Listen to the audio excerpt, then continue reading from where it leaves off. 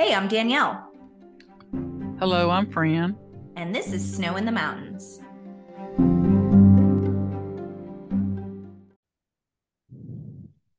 Hey, Fran, great to see you today. Good morning, Danielle. How are you? I'm great. Spring is in full swing here in North Georgia. I think we're finally starting to see some of the pollen go away because we've had a ton of rain, but been spending a lot of time outside.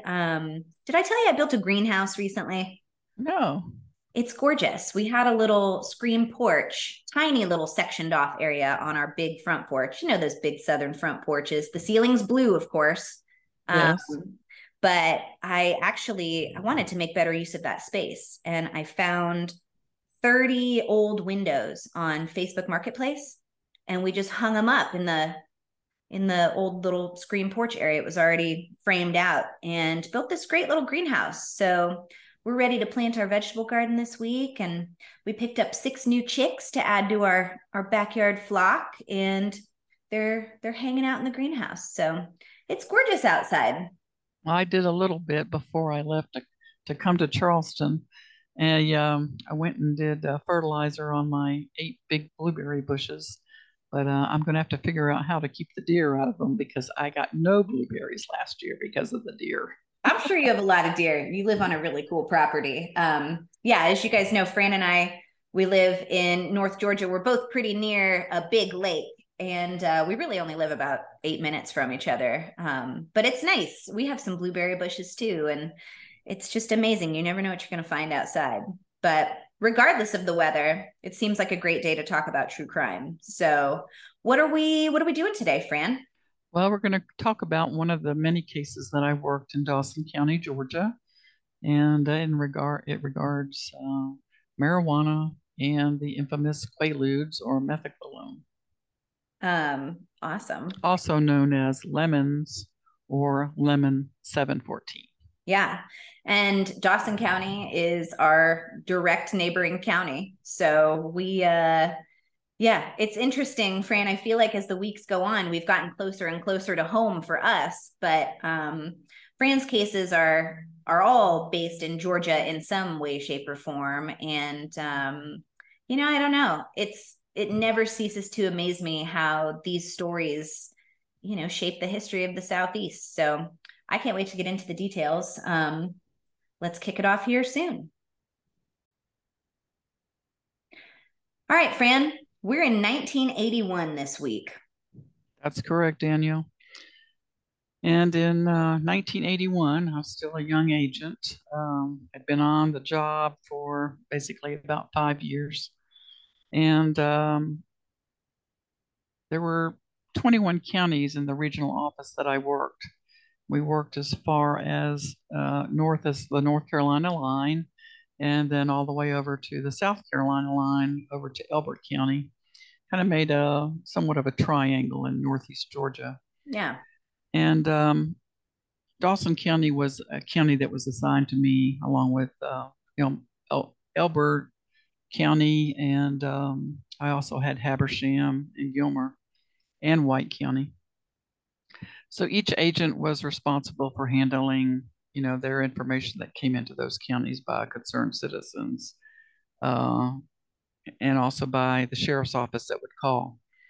So how this particular case came about was I'd received confidential informant information um, that advised me that there was a gentleman, use that term very loosely, from Dawson County, who uh, who was known as Red.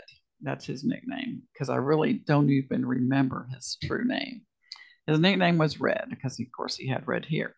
He's a tall white male and lived in a single wide mobile home. He had one arm. Red the So one-armed man. he's the one-armed bandit.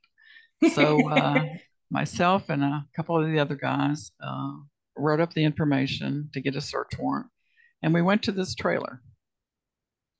I remember going and searching the trailer. We were searching for marijuana, and we didn't find anything in the house uh, in regards to the marijuana, but there was a somewhat of a barn shed. It wasn't really big.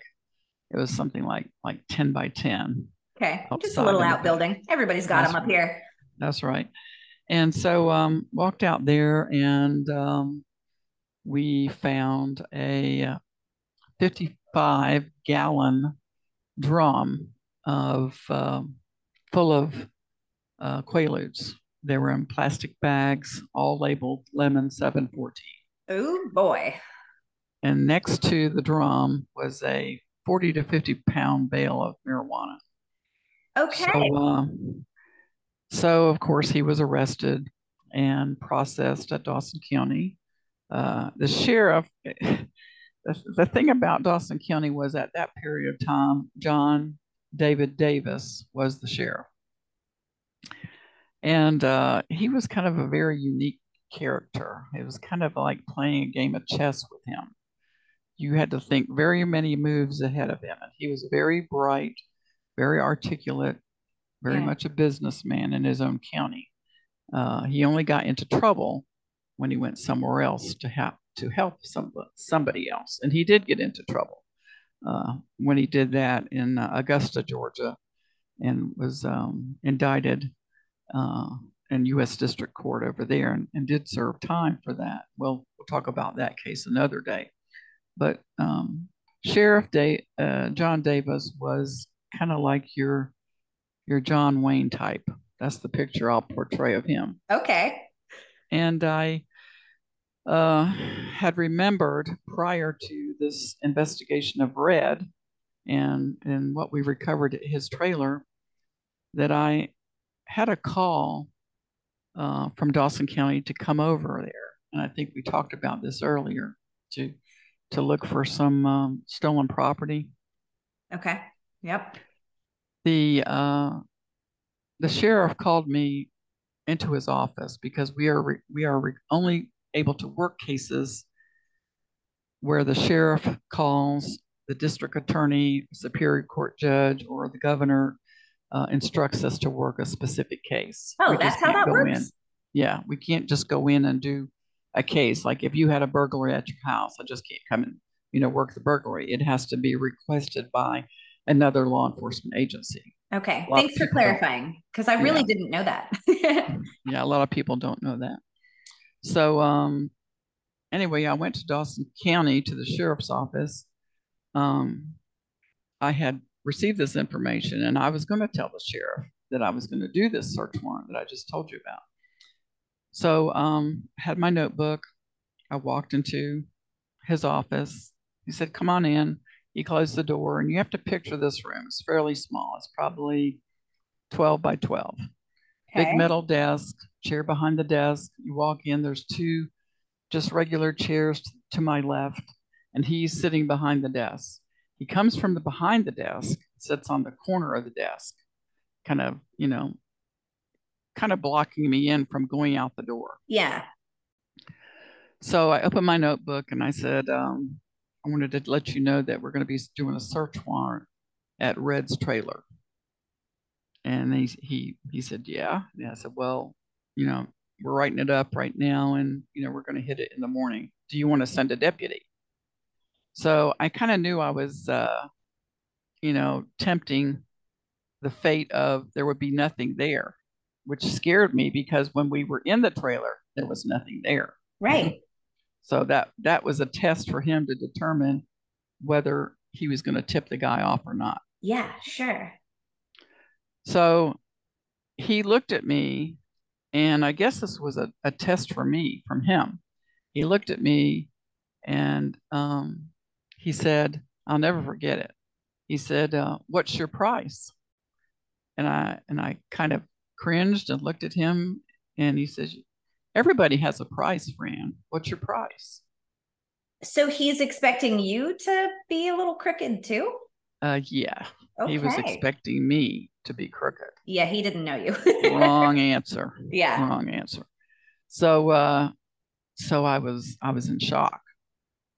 I'd never been approached like that by a senior law enforcement officer. I mean, it's pretty brazen to just assume that you can get somebody in your pocket when they're an upper level law enforcement agent. I mean, that's a really big risk. Absolutely. What did you like? What happens when So you're in that he's situation? sitting on the corner of his desk. His legs are kind of dangling off and kind of out in front where I stood up, folded my notebook in half. I was steaming mad. I was so angry. I was trying to compose myself to Yeah.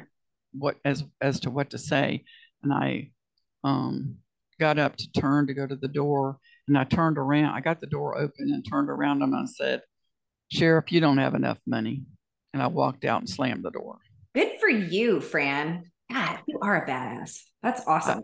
I went straight back to the office and told my supervisor, who was the agent in charge. His name was R.C. Mac McCracken. We called him Mac. Yeah. And Mac was old school. He was old enough to be my father. His retirement was not far away at all, and he was looking forward to getting out of this. He was one of the original, one of the few young troopers that switched over to investigative division, Yeah. and his story was that back then, back in the day, he only ever have to worry about bank robbers and robberies and murders and killers and stuff like that. Nothing like what I was dealing with drugs. Right. So I walked in and I told him what was going on. And he said, and he made the comment. He said, "You can go on and do your search warrant," but he said, "There's nothing going to be there." I said, "Okay." So I did. I went on and we did the search warrant at Red's trailer. Like I said, we didn't find anything in the house. Yeah. Then somebody said there's a shed outside. So we went out and searched the shed. Now, let me ask you a question. So, when you get a search warrant for somebody's house, does that extend to the rest of the property, or is that like a different type of search warrant where you get to search the whole property? No, in the body of the search warrant document, it says all buildings, all out, to include all outbuildings. Okay. Basically, Okay. what it says. So you're searching the entire property. Okay. And in some cases, you may, if you wanted to search a well or a pond or something like that, you would be more specific, so it doesn't get excluded, Sure. in court. So anyway, going back to Mr. Red, he was a good old boy. He's probably one of John's good old boys, and he went to trial. Not many people would go to trial, when you got 5,000 quaaludes and a 40 to 50 pound bale of marijuana on your property. Right. Well, his defense was he didn't know anything about it, Oh, yeah, I'm and sure. he had let a friend use the shed. What a Okay, stale so it story. wasn't his; it was a friend's that he doesn't remember his name, of course. Oh, that's so convenient. Yeah. So went to trial. Of course, he was indicted with the grand jury in Dawson County. Go to trial within 6 months, and that's the story. That's the story he laid out in his defense. And I don't know if it was because he only had one arm or what. Didn't find anything in the house. They found him not guilty. And the day, No I'll never way. forget it. Yeah, not guilty. The day that the jury came back in, there was one guy on the jury that kept looking at me. And I was at the table with the prosecutor. He kept looking and he would smile. Like I said to myself, No. this guy is he is a ringer for sure. I knew something was bad was going to happen. Oh, He was just shit. like over there smiling, and he just had this aura about him, like it's going to be not good, friend. So when you say smiling, I think what you actually mean is like shit eating grin. Yes, that's exactly right. You took the Um, words. You got the words for that. Unbelievable. Well, I mean, seriously, that is like the oldest story in the book. Well, it wasn't mine. It's kind of like the dog ate my homework, you know? Yeah, Um, exactly. and I understand that probably Red was physically incapable of moving a 50-pound bale of marijuana Yeah, across, I mean, anywhere, right? With only one arm. And then, 55-gallon drum, that's the equivalent of like what people use as like a rain barrel, you know? that's right. Hmm. Um, so I mean, I get that, but I mean, are you telling me seriously that they thought he had no accomplices? I mean, yeah, that guy on the jury definitely had a hand in that. Yeah. So Unbelievable. jury came back, found him not guilty. He walked, and that was very frustrating. But we did get the drugs. He Yeah. didn't go to jail. He went on to do whatever he was doing. I don't know if he was tipped off by the sheriff, that night, because we did go the next morning. So I never knew that, but I always suspected that. Well, I mean, the minute the sheriff asks you to play dirty, I mean, that's just a huge red flag. I mean, no pun intended. We're talking about Red, the one-armed bandit here, but there's on this planet, I'm assuming that, they were in each other's pockets and working together. You scratch my back and I'll scratch yours. Right. Well, you got to remember that period of time in Georgia, there were a lot of sheriffs that had been in office for a long time. And the National Sheriff's Association didn't start requiring mandate training for sheriffs until 1980. And Georgia was the first state in the country to require that. Up Really? until that time, you could have a criminal record, you could have felonies. Yeah. And then Whoa. Georgia state law says, as of that time, 1980, that said that you cannot be a sheriff if you have any kind of felony conviction, and you must have a high school diploma or the equivalent. But those things help turn around the quality and caliber of candidates that are sheriffs today. Yeah. Back in the day, it was the good old boy that was sheriff.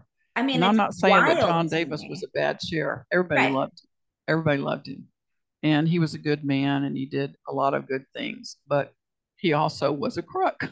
He Yeah. also had a moonshine conviction, which from 1966, which gave him a lot of contacts in the underworld, I'll say, and Street led him cred. to led him to his demise in law enforcement, and end up in federal prison for cocaine and drug smuggling over in Augusta, Georgia, in U.S. District Court. Well, I mean, you always find a way to shock me, but I think it's kind of really a wake up call to consider the fact that there wasn't a standard of, quality, I guess you would say, for somebody's past in order to determine whether you're eligible or not to be the sheriff. And I mean, I'm thinking back to, I'm trying to place myself in North Georgia in the 80s. And while these counties that we talk about they're all quite vast, land wise, but not quite as densely populated as we see now. I mean, we're on the fringe of the suburbs of Atlanta, but we've seen a lot of growth in our area, over the past 20 years or so. So I mean, this is a lot of people to be responsible for. And it's kind of wild that somebody who was like a convicted felon and trafficker is the one that gets the final word here. So yeah, He, I'm he sure did his receive connections were deep. he did receive a presidential pardon. Um, I think in 1971. I did read up on that. But back in the you gotta kind of understand where their mentality was for these old sheriffs. Back in the 60s, the sheriff's income was actually derived largely from the cut that was taken from the fines that were levied against these criminals. Okay, Okay. so that's how the sheriff got his salary. So Yeah. therefore, the practice of his payment was solely given by the number of fines that they took in, the number of Right. people that they arrested. There's a story that I recall being told to me about a sheriff in North Georgia Mountain County that worked in concert with a bootlegger, and the story went that every time he sold the moonshine, he would tip off the sheriff, who would then arrest the guy, the customer, as he was leaving the county. And then the sheriff would arrest him. He would get money for arresting him. He would confiscate the moonshine, the liquor. Then he Yeah. would turn the liquor back over to his bootlegger, and then they would do it all over again. and they, They're just like send up the next customer. recycling. It was a revolving door. That's crazy. Well, and as you're saying this, I'm thinking to myself, I kind of need to backtrack a little bit in my bewilderment of like a sheriff having a criminal history. It's like there is an argument to be made that somebody could be really good at that job if they have knowledge of the inner workings, Oh of yeah. the criminal mind. So, but this like just completely proves that point. I mean, legitimately revolving door. Yeah, I it was mean, a that is insane. practice that was so solely by its nature, it lent to being, abused. So, and as time progressed and mandate training came in, better sheriffs came in, those kind of things went away with just with history and time, and that the evolution of the sheriff's office, the people trying to get a better quality of sheriff. Well, and I think it almost helps you lend yourself to have more respect for those who were able to stay straight, we'll say, because it was almost made so easy for somebody in that authoritative position to slip onto the dark side. You know what I mean? Right. There were many sheriffs that I worked with who were good men, well respected in their county. And I think the age of technology, as it came around, changed the good old boy sheriff. That job, I would walk in back in the day in a remote county, and I'd say, where's the rec report for so and so, or where's this, and they literally go to a shoebox and pull it out. They went from a shoebox to a computer. Right. So a lot of that has changed the organization and the accountability that the public demanded, and so it has evolved a great deal. Sheriff Davis was one of three sheriffs that I actually uh, worked on to get indicted in Georgia. The other two sheriffs was the sheriff from Elbert County was Charles Sterrett, and then the Crisp County Sheriff in Cordele was the other sheriff that I worked a case on. And over the years, and I had the same feelings about this as people, I think, primarily in the North and out West. They probably think of the Southern sheriff as this, pot-bellied buffoon kind of guy. But Yeah. in real life, he's pretty shrewd. He's a country politician, and he rules like a king. That's his kingdom, and he has so much power Yeah. that he rules with an iron hand. Yeah. Um, the lure of excitement of the job itself, money, that he can make things disappear, like Yeah. tickets and uh, on occasion, I guess people. People, Yeah, evidence. Yeah. I yeah. It mean, you just name and it. it just reminded me of another case when I said people disappear. There was a case that I worked where a young man from Dawson County disappeared, and his car with him in it ended up in the Ohio River. What? So it's and the way they found it was they had to divert part of the river or something, and here's this car with a Georgia tag and a body in it. I flew it to Wow. Ohio, and it was a guy that had been missing for like 15 years. Wow. So why did that happen? Why Right. is he in Ohio? Why does he have a bullet in his head? You know. So those are things that happened that I had to deal with. But the lure of the excitement and the lure of the big money by drug dealers, they were waving $10,000, $20,000 payoffs to sheriffs and police officers. Um, and for those guys, it was a no-brainer. I remember another case that we worked. I think it was in Hiawassee in Towns County. We arrested some drug dealers, and there was a suitcase, and it had $20,000 in cash in the suitcase. And we had done this deal at a motel, and we'd gone in and arrested them, and suitcase was on the bed.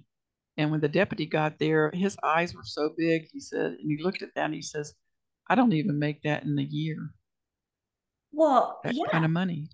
I mean, how easy is it in that situation back in the day? It's procedurally, I know it's different now, and there's more hands, there's more eyes on scene, and just a better standard operating procedure for protocol of how you work a crime scene. But what's to say, or who's to stop somebody from taking that top layer of cash out of that suitcase? That's right. And then it's like, Scary. you could have the whole suitcase. So I can imagine that, just like anything else, there's an evolution to the criminal process and how deep you are into it, especially in a position of power. That's true. And it didn't just cross the law enforcement line. This is another kind of a side branch to this story. We used to kind of joke at the office about how many people from Atlanta would drive to Dawson County and claim that they owned a parcel of property on, you know, one of the roads in Dawson County, and they would buy their car tag there. So, interestingly enough, uh, there were in 1980 there was approximately 5,000 people, according to the census, that lived in Dawson County. Wow. And if you went to pull the tag registration, tag registration was about 10,000. No way. Yes. And so we did something that was never done before. One of the agents in the office, his name's Paul Loggins, he he said, I think I can get the revenue department in Georgia to give us a printout of all of the tags in Dawson County. I said, yeah, let's do it. Let's do it. So he did. And they came across on that. You remember that green paper that used to come on the machine that rolled and Oh, rolled yeah, and rolled? totally. That's Yeah. how old it is. So anyway, we got this.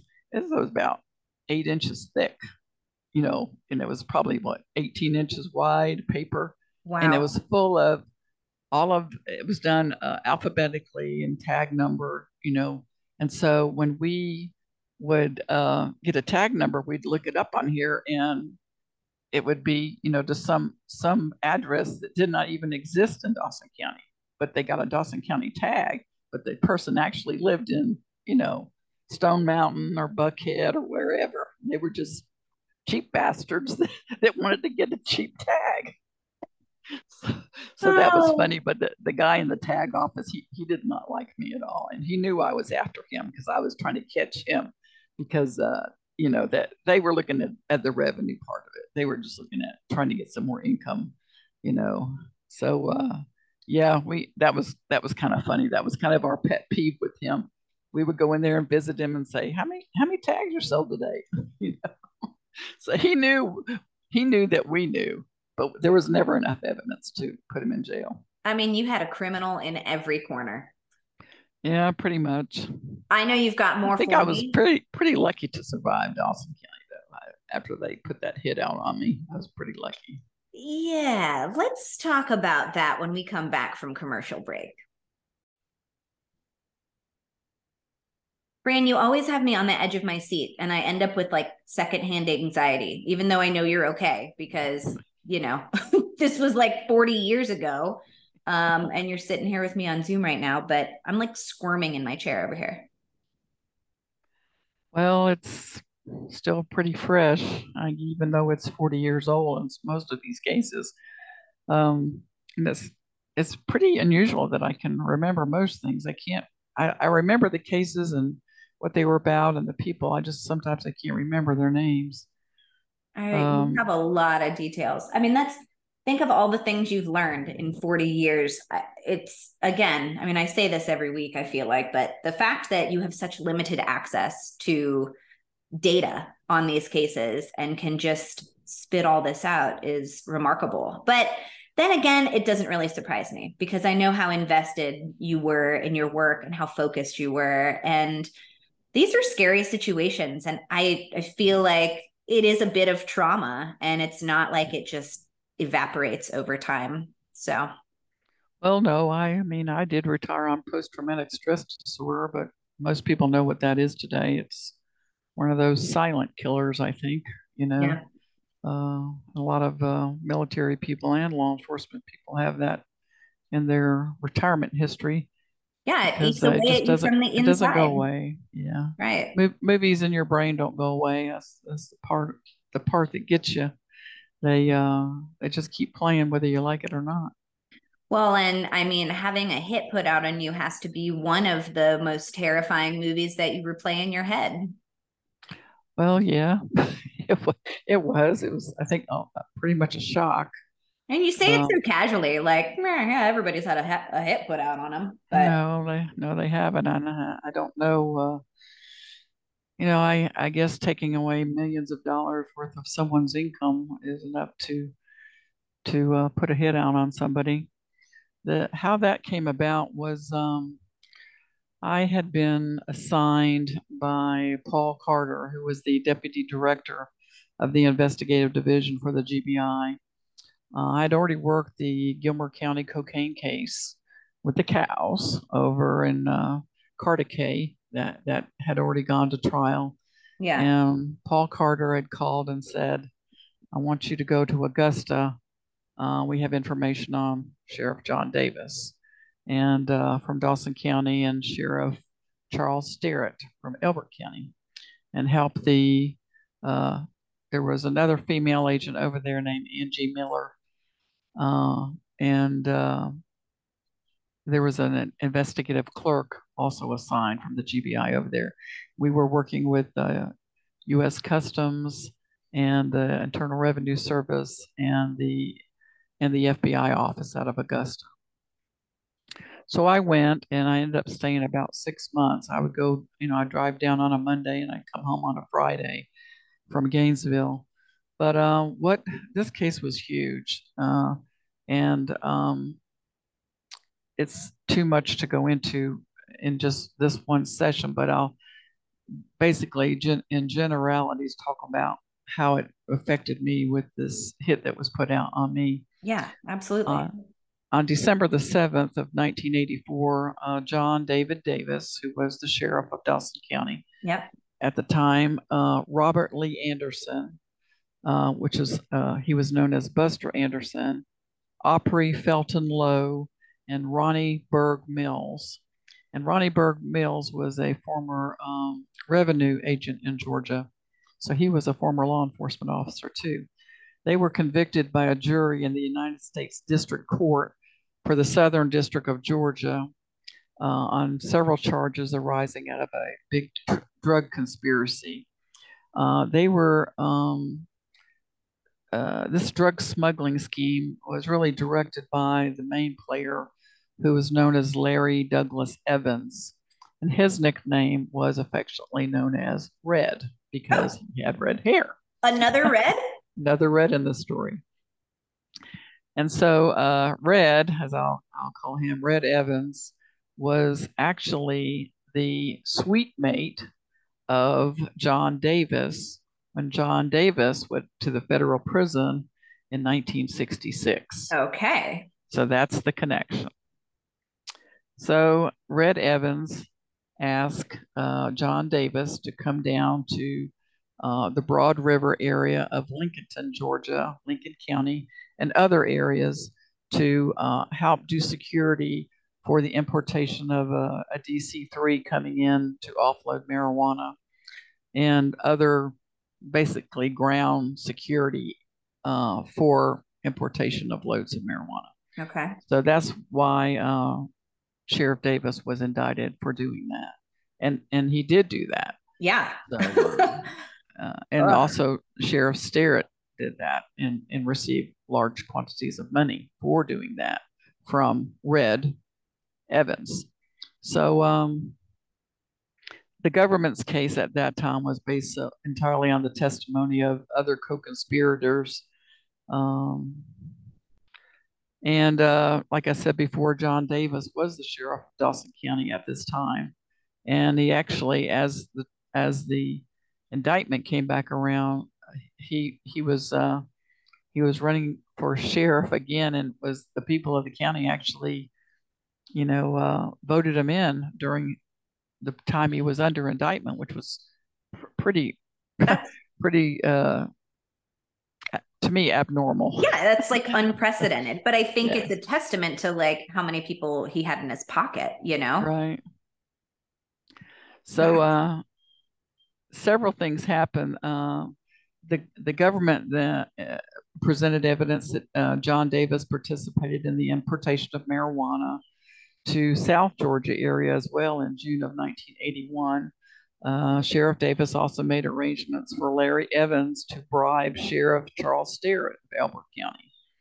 Uh, uh, in return for his aid in the importation plan, he provided him, of course, with money. Robert Lee Anderson was connected by another government witness to the same drug transaction in June of 1981 and to other numerous marijuana deals conducted by Larry Evans at a local restaurant.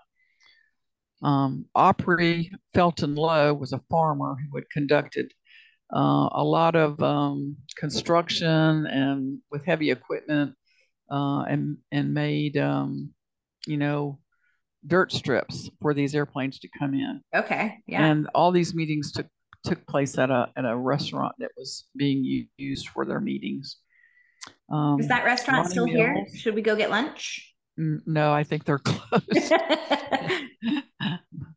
Ronnie Mills was a former Georgia state revenue agent, and he acted basically as a lookout for Evans at the airstrips used to fly the aircraft in. And he provided Evans with useful information concerning surveillance activities of, regular law enforcement in the area. So all of these guys were convicted. During that period of time, I don't know if it was John Davis or if it was Sterrett or if it was Larry Evans. I never met Larry Evans, but Charles Sterrett and John Davis both knew me. And it came to my attention through my boss that Buster Anderson, which is one of the defendants here, Robert Lee Anderson, had placed a hit on me um, to kill me during this case. Oh So, my God. yeah, had to lay low, had to, you know, usually had another agent with me during this time. And Yeah. I did testify in the case. And so that was very troublesome, Yeah, I it's will say. horrifying, honestly. Well, you just don't know what people are going to do when they're going to lose Their their livelihood. livelihood and their Yeah. entire family lifestyle changes. Well, and these guys are so well connected across counties, across the state, across the Southeast, and, even internationally. And you just, any person on the street could be working for them. And I mean, I don't even know how you ever escape that feeling. It has to be really suffocating to just not know who's going to be the one that tries to pull the trigger. That's right. It's so awful, Fran. God, I'm glad you're here. I mean, I think that goes without saying, but holy cow. Well, it was quite stressful at the time. I knew what I was getting into based on just what my father did for all those years Right. at Tybee. He was a policeman for 30 years at Tybee, and he told me about a few cases where people would threaten him. And on one occasion, a man pulled a gun on him. He was drunk. He'd gone to the house, had threatened his wife. He was going to kill her and the children. And my dad told me that story of how he pulled a gun on him and pointed it at him. And my father could have shot and killed him without any problem. But it was a fact that the man was totally drunk, and my father just talked him down and was able to get the gun away from him. And my dad said the next morning he came down to the police station and with his family, and he was so terribly shaken and crying and upset that he had done that. He said it just was a real awakening for him, and he was never going to drink again. That is extremely powerful. I mean, I don't know. Fran, there's two types of people in this world. There's people like you and your dad who are so brave, and then there's people like me who would just pee all over themselves. So you say there's two types of people. I say there's three types. I'll tell you my types. okay, what's the Three third types type? of people. Okay, you have you have the sheep. Okay. Okay. And there's lots of sheep out there in the world that walk around. They don't have a clue what the hell's going on. Yeah. Okay. And then you have the wolves. And those wolves are out preying on those sheep.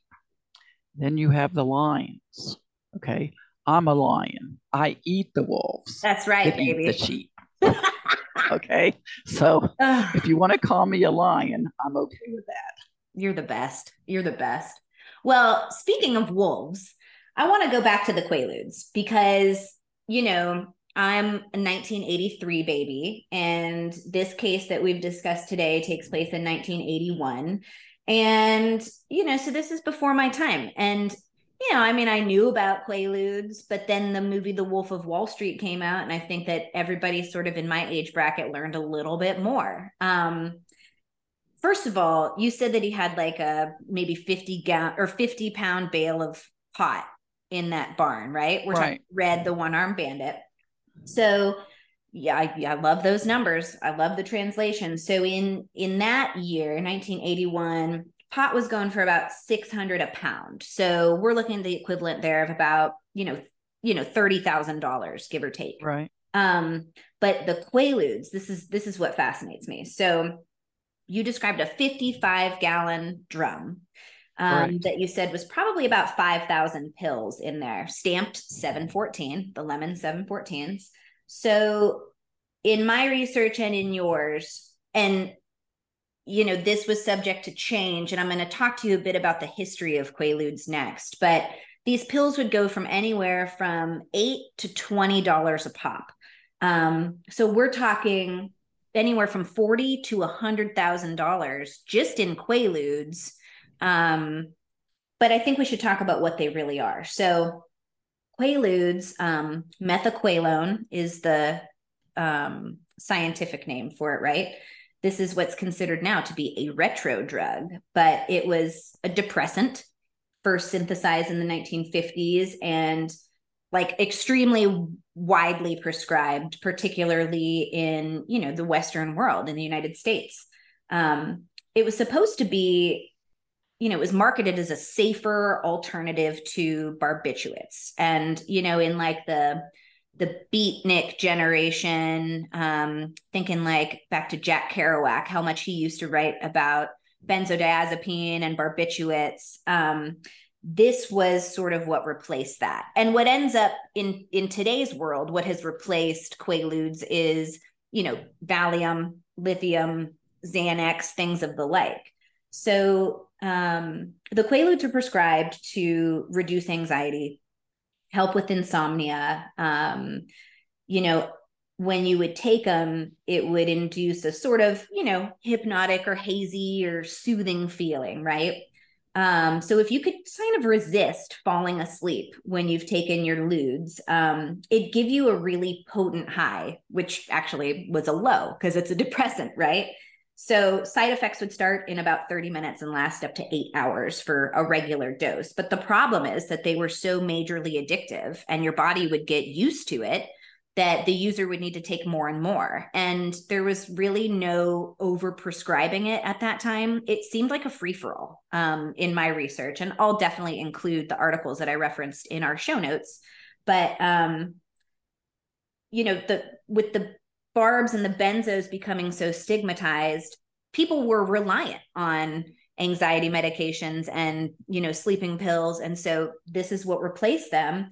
And they hit their peak popularity in the 70s and the early 80s. And I feel in my research that I'm seeing people are referring to them almost with fondness, because people really enjoyed these pills, Fran, and they were known as disco biscuits or the love drug because, that losing your inhibitions sort of feeling, going out partying, everybody loved these for sex too, kind of just made everybody feel at ease, I guess. But what happened was in 1983, Congress made these a Schedule I narcotic. And so what do you think happened? There's still a demand, and this is where we go illicit. So the black market for Quaaludes is established at this point. And it was such a cultural symbol of the times. And that brings us to, present day, where we have the movie Wolf of Wall Street, and Quaaludes are all over the place in that movie. In fact, Leonardo DiCaprio had to get with the real Jordan Belfort, who the movie is based on. He was a famous financial crimes guy, stock market manipulation. But anyway, Jordan had to teach Leonardo DiCaprio how to act as if he was on Quaaludes. So there is some lost footage, we'll call it, of them like literally crawling on the floor and drooling and basically just acting like morons who had had too many Quaaludes. So yeah, I mean, this is what you're finding, this is what you're up against, and this is what's being distributed across North Georgia and really across all of the United States. But I thought it'd be really interesting to take a bit of a deep dive into exactly what this is and why people are trafficking it. So if we circle back to the money, in 1981, we probably were on the lower end of the street value because it was still able to be prescribed. So maybe we were sitting closer to that $40,000 mark. But as 1983 rolls around and they stopped manufacturing it, the value only skyrocketed. So I can only imagine, if people were still able to get their hands on them, how much money they were making. Well, they were making a lot more money with drugs than they did with marijuana. Yeah. I mean, not with marijuana, but with moonshine. Yeah. And it was a lot easier to conceal Quaaludes than it was to conceal gallons of moonshine. Yeah. Or pounds of pot, Yeah. or kilos of Coke. So, it's unbelievable. The profit was a lot better. Yeah. And I think drugs are, they're here to stay. They're always going to be out there. The supply, well, they've always the been demand here. for them. Yeah, it's always ancient Romans had their vices.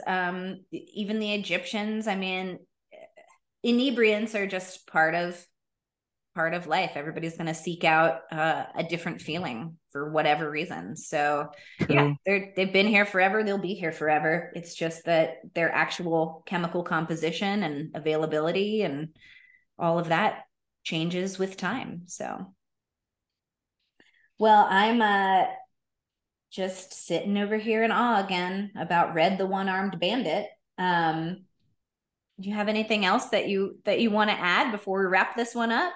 Well, not today. I think we could talk a lot about the big smuggling case that I worked in Augusta, and I have another female agent that I work with. I'm going to try to get in touch with her and see if she would be willing to come on board and talk about that case. Awesome. Also have my supervisor at the time in Gainesville. His name is Gary Garner. He was the special agent in charge that has a very interesting case that he worked.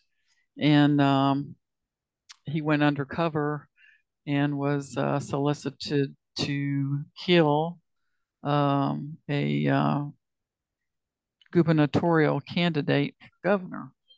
Whoa. Back in the day. Yeah.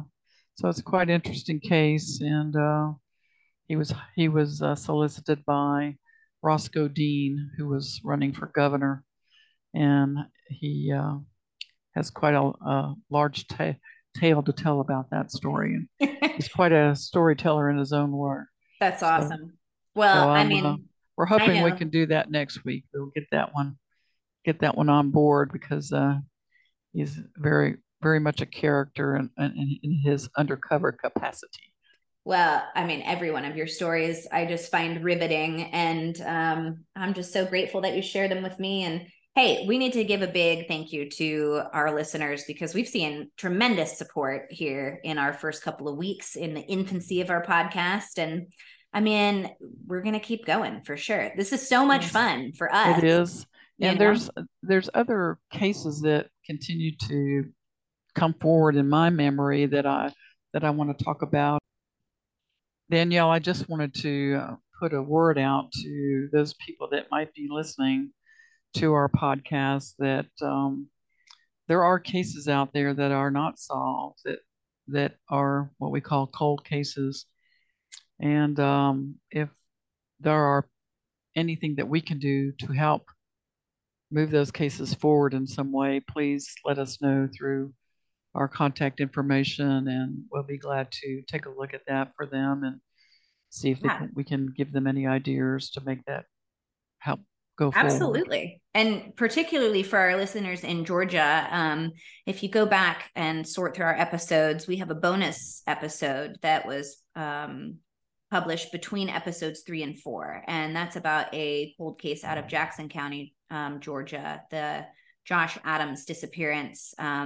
He's been missing for about 10 years. So if you want to give that a listen and share that with your contacts in Georgia, we do really hope to sort of pepper in some bonus episodes about some ongoing cold cases as we move forward, because, you know, we've got Fran and her expertise, and it's always really interesting to hear that perspective. That's really what makes this podcast unique, I think, is that we have a very special lens that we see things through, because we have Fran's vast knowledge to assist us and help us understand and sort of put these pieces together. So, well, I'm so grateful for so many things, and I want to give another shout out to CB Hackworth, a friend of the podcast, who is a renowned investigative journalist who actually wrote quite a bit about Fran's cases back in the 80s. And he's been feeding us screenshots of articles that he'd written, and we're sharing those on our social media. So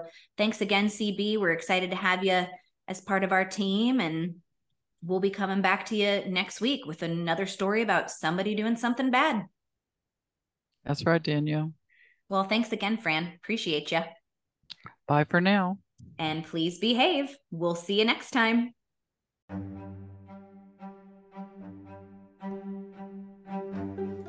Snow in the Mountains is recorded in North Georgia by Fran Bishop and co-host and producer Danielle Eigelhart. Find us on social media at snowinthemountains.pod or email us at snowinthemountainspodcast@gmail.com.